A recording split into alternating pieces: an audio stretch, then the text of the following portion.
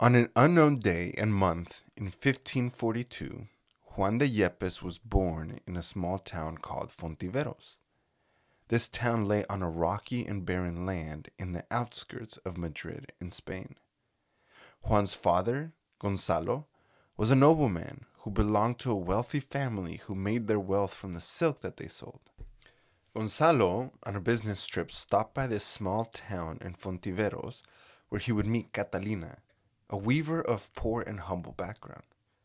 Despite their social differences and status, they both fell madly in love and married in 1529. Now, the marriage between two people of different social statuses was not looked upon with great affection. So, therefore, their marriage was not seen nor recognized by Gonzalo's family. So they cut him off and disinherited him. He was left with nothing more than the love that he had for his wife and was forced to adapt to this new life in poverty. Now, the couple had three sons, Francisco, Luis, and their youngest, Juan, who later became known as Saint John of the Cross. John was no more than 2 years old when his father died. Gonzalo eventually was worn down by the suffering of a long illness. Left with nothing, the young widow, desperate to take care of her children, kind of took up the courage to go to their estranged family to ask for help.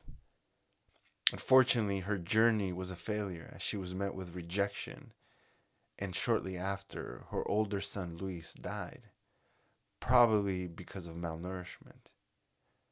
She had no choice but to leave her hometown and go out to a bigger city to try to find work to support her two starving children. Here, in this new city, John was able to enter a school which was like an orphanage for poor children where he received an elementary education. Its main focus was kind of on Christian doctrine. Here he had an opportunity to learn and become an apprentice of someone that he would eventually pick up their trade. Now, the priest responsible for this school took notice of him and offered him an opportunity to assist him and the nuns in the monastery that was nearby. John was not really interested in any of the trades that were offered by the school, but instead he would show great gentleness, patience, and above all, compassion towards the sick in the local hospital. Now, the administrator of the local hospital took an interest in young John, and John chose to apprentice under him for some time. This actually opened the door for John to further his education and attend a Jesuit school where he would learn grammar, rhetoric, Latin, and Greek. Now, John, from a young age, showed great promise because he was very smart. And in this new Jesuit school, he would eventually stand out because of his intellect. Now, when he finished school, he was offered an opportunity to be a chaplain of the hospital, which kind of started this journey for him. Now, this opportunity would have allowed him to support his mother and brother, as well as to be relatively close to them. But he rejected it in order to pursue a more contemplative life and decided to join a Carmelite monastery that was nearby. Now, this decision would pave the way for him to meet another giant of the faith in Teresa of Avila. Teresa of Avila was 52 his senior, while John was just 25 years old when they met. At this time, Teresa had been laying the groundwork to the contemplative ways of being able to commune with God. By this time, she had already written two of her most influential works, one of them called The Life, which is a little bit of her autobiography, which talks about all the different stages of prayer. And the second work is titled The Way of Perfection, which is about the kind of life and prayer that we are to live by as followers of Jesus. Now, John became sort of a spiritual director to many of the nuns and followers of Teresa of Avila in the monastery. Now, despite his young age and small stature, Teresa would see John as a man that was, quote, great in the eyes of God. Now, when we talk about the works of St. John of the Cross and Teresa of Avila, These two individuals tend to always go hand in hand. Now, St. John was disciplined and a serious intellectual, and Teresa was a more personable, practical person with a huge sense of humor.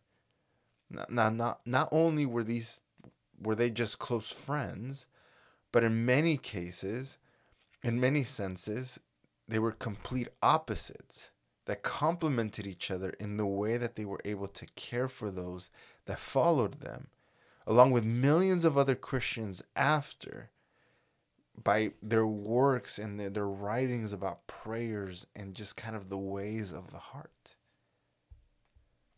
Now, the 15th century wasn't an easy time for the Christian faith.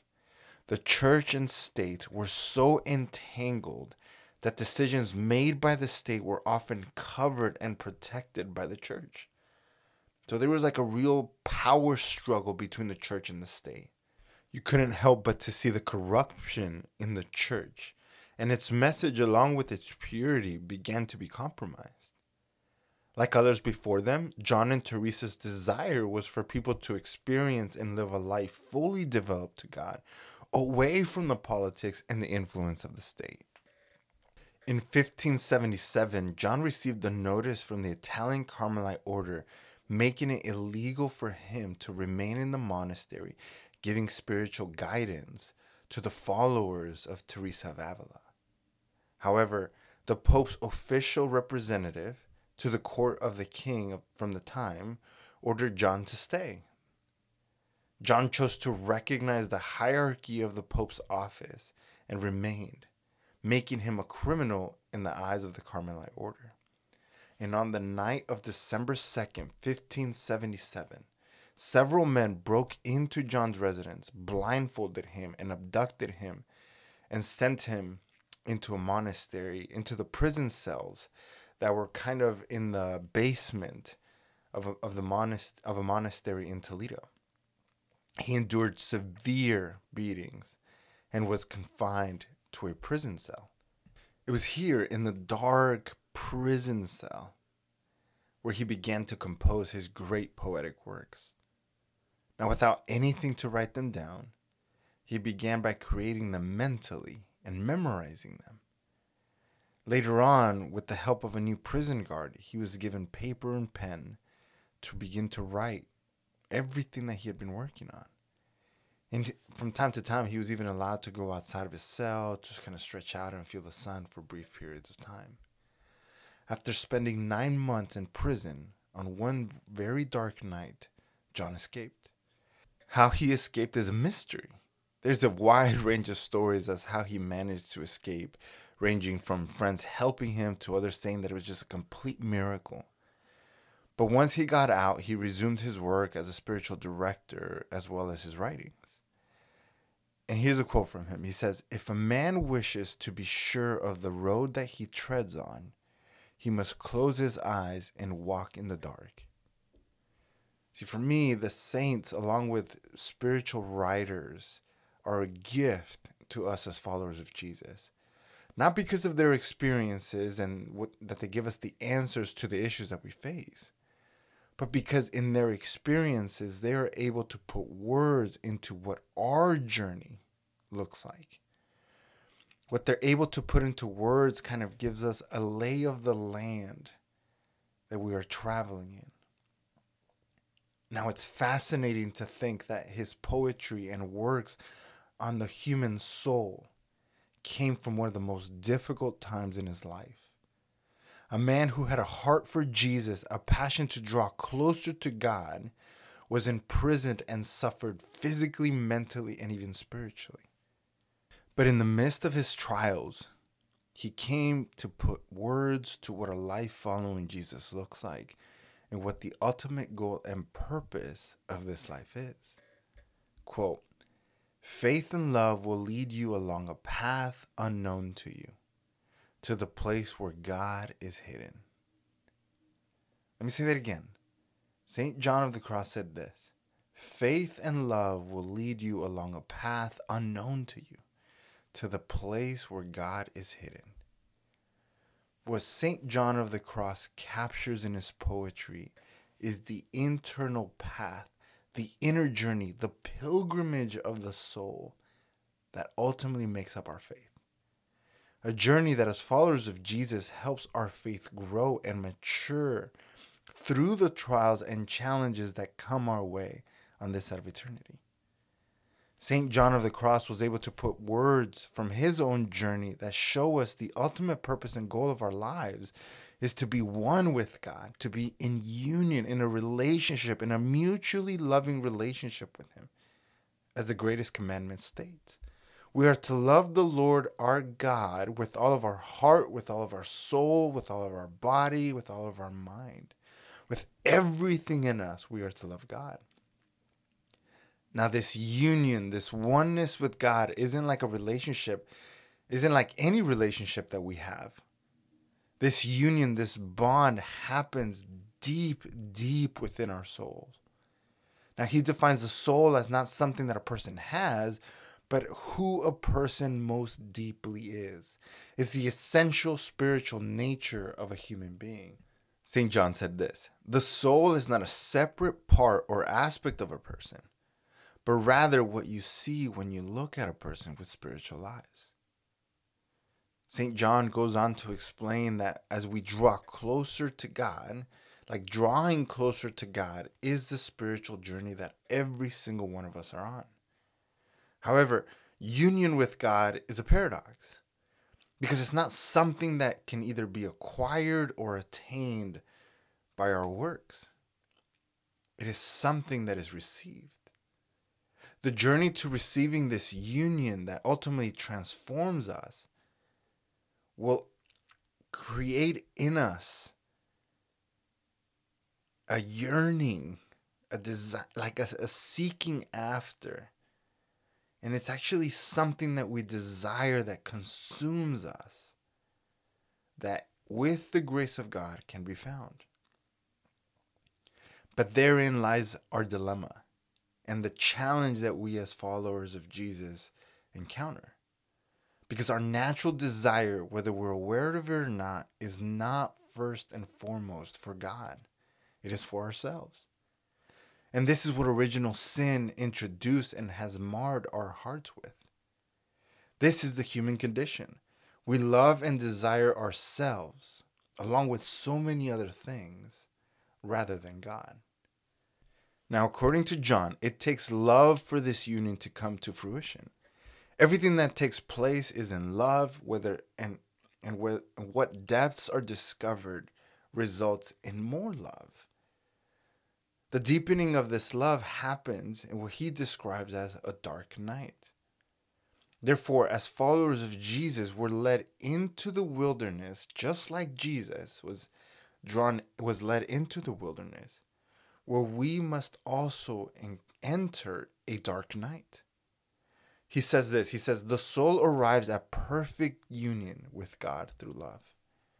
Now, this journey of the soul and union with God, according to St. John, we kind of need to imagine it in like three concentric circles. There is the larger of the circle, which is the outside of the three, which encompasses our senses. He says that the first kind of like stage is kind of encompasses what we hear, what we see, what we taste, what we smell, and what we touch. The following circle, which is a little bit smaller, is composed of our spiritual senses, which is kind of our intellect, our memory, and our will. Now, he says that these aren't confined necessarily to those circles. They kind of are interactive with one another, but mainly they kind of live within those parameters, if you will. And in the last circle, which is at the center of the three, is where actually God resides. So it's this journey inward through the senses, through the spirit, through the intellect, through the spiritual circle to ultimately reach to God. And the way through that is through prayer. Now, John sees the dark night of the senses as the ground in which our faith is tested, because our five senses are the soul's window to the physical world. This is where our human condition, our brokenness, begins to create attachments In other words, to find security, safety, comfort, and love in anything that isn't God. Now, these attachments happen unconsciously. And to make matters worse, they're endorsed by the world that we live in. So they feel normal. Because everyone seems to want to experience a rich life by seeking happiness, gratification, success, and attain them by their own means. Now, the word attachment comes from the Latin word attaccare, which means to fasten or to bind. In other words, our attachments bind our hearts to the things and even people that promise us the very things that our hearts are yearning for. The more that time passes, these attachments become kind of like an automatic response and the main source that where we seek safety, security, and comfort, and above all, love. Now, these attachments that we have, in most cases, become bad habits. Now, when these bad habits become destructive and hinder our ability to love, we call them addictions. And this is something that every single one of us struggles with. In our spiritual journey, our attachments, our addictions, our sinful behavior ultimately become idols in our lives. Now, the word idol might seem a little extreme. However, when we look at it closely, when we look closely at our sinful behavior, we can see that we give them all of our time, our energy, our attention, and in some instances, we devote much of our love to them. And this is the struggle that exists within the human heart. God's desire for us is to devote ourselves completely to Him, to become fully dependent on Him, and to fully trust in Him. However, it is impossible to desire and love God with all of our hearts, our mind, our body, and our soul when our love is given to so many other things. Now, in Matthew chapter 4, the first few words that we see in the scripture is we see the Holy Spirit leading Jesus into the wilderness. The Spirit doesn't lead Jesus into temptation, but it does lead him into the wilderness where he will be tested and tried. Which I think raises the question, if Jesus is the Son of God, what is the need for him to be tested? Like, why is he being tested? See, the wilderness is the solace place, a place where he wandered for 40 days and 40 nights without food or water. Jesus, humanly speaking, was at his weakest and most vulnerable. What was being tested was not God's love for Jesus, but Jesus' faith in the Father's love. In other words, the test that he would face, the taste that he faced, would ultimately test the trust that he had in his Father. No, although on the outside, Jesus was in a physical desert, the trials that tested him, they tested him internally. There was a physical, a mental, and a spiritual component. But all of this was what St. John of the Cross would call a dark night of the senses. Now, for many of us, as followers of Jesus, the deserts that we encounter will not be physical ones. The trials and challenges that we'll face will make us feel like we're in a desert, right? That level of suffering that we feel from time to time will challenge us to the core core of who we are. Now, many of us will go through trials that will test us physically, mentally, and spiritually. For example, trials of loss, loneliness, fears, addictions, failures, broken relationships, financial struggles, etc. The list goes on. The trials in our lives have a way of shaking us to the very core of who we are. And like Jesus, trials and tests are to be expected, because our faith, because we're also being led by the Holy Spirit into our own wilderness, into our own dark nights. However, according to St. John of the Cross, this dark night can be the ground for God to do his best work in our lives. The wilderness can become the holy ground of transformation. The dark night can be the ground where we're able to draw closer to God. And I just kind of want to go over two things that the dark night brings, this wilderness experience brings to us. In the dark night, we become aware of the idols that are in our lives. See, trials and tribulations in our lives challenge us to the very core of who we are. At times, we will get on our knees and pray for deliverance, pray for protection, pray for answers, healings, miracles. But what happens when our prayers remain unanswered? What do we do when God seems silent? What do we do when he feels distant? The perception of distance and silence from God only seems to add to our suffering.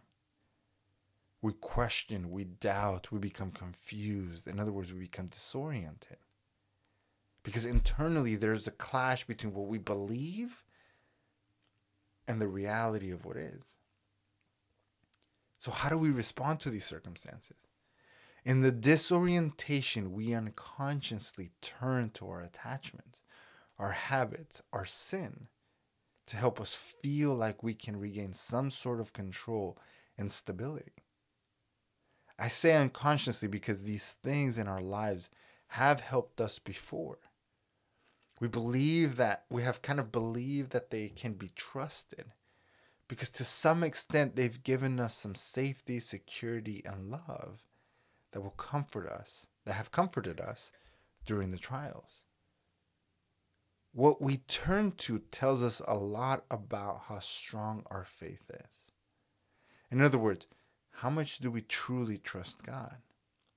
And in the areas that we don't, our worry, our fear, our anxiousness, we turn to the things in our lives that have promised us an escape, a temporary relief, or a way to manage what we're going through. These are the idols that we have attached our hearts to.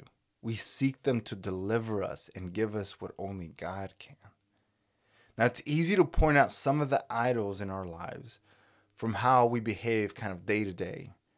But the purpose of a dark night is to help us become aware of the idols that exist in our lives that remain hidden and have been paralyzing us. In the dark night, we learn how to let go and lean in and trust in God. Now, by any means, this is not easy.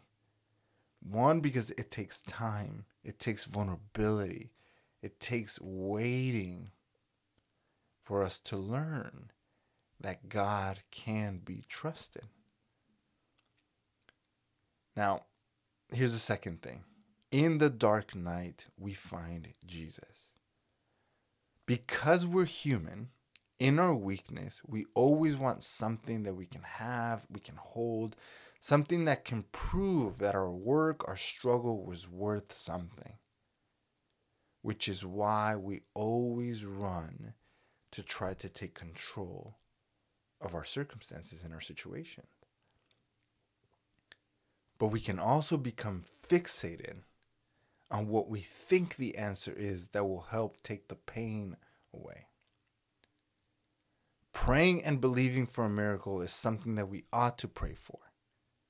Because our God is a great God who's always doing. However, it should not be the main focus of our prayers. Although we might believe that an answer to our prayer is the solution to alleviate the suffering, God is actually leading us to something much more meaningful, something much more deeper and intimate. Now, bear with me. If the purpose of our lives is to be in union with Him and to love Him with all that we are, then our love needs to surpass the expectations and our understanding of what love is. Our love for God cannot be based solely on our circumstances. Our love for God needs to be despite of our circumstances. See, the dark night leads us to experience God's love in the depths of who we are. In other words, we get to experience God's love in our souls. In the dark night, our faith matures. Our faith transitions from seeing the goodness of God being based on our circumstances to ultimately living in the goodness of God despite our circumstances. Our faith and trust in God moves beyond what He does for me and finds joy in only Him. The dark night ultimately leads us to find fulfillment in Him. In other words, the dark night helps us find Jesus in the midst of our trials. It helps us come face to face with our biggest fears and place those tender and delicate parts of our broken heart in His hands. Now, I just want to close with this final thought. The dark night strips us of everything and leaves us with nothing. But it is in this emptiness where we are at our most vulnerable, when Jesus comes to fill that space. Experiencing this encounter, this level of intimacy in the depths of our being, helps us experience a love unlike anything that we have ever seen or experienced before. The love of the Father that reaches the depths and touches our souls. James 1, verses 1 through 4. Consider it a great joy, my dear brothers and sisters, wherever you experience various trials, because you know that the testing of your faith produces endurance. And let endurance have its full effect, so that you may mature and complete, lacking nothing. Because when you have God in your life, in your heart, we don't need anything else. This is the healing that we didn't even know we needed. The healing of our souls. It is in this love where we're able to find joy in the midst of our suffering. Joy doesn't mean that life is all of the sudden sunshines and rainbows. No. Joy is much deeper than that.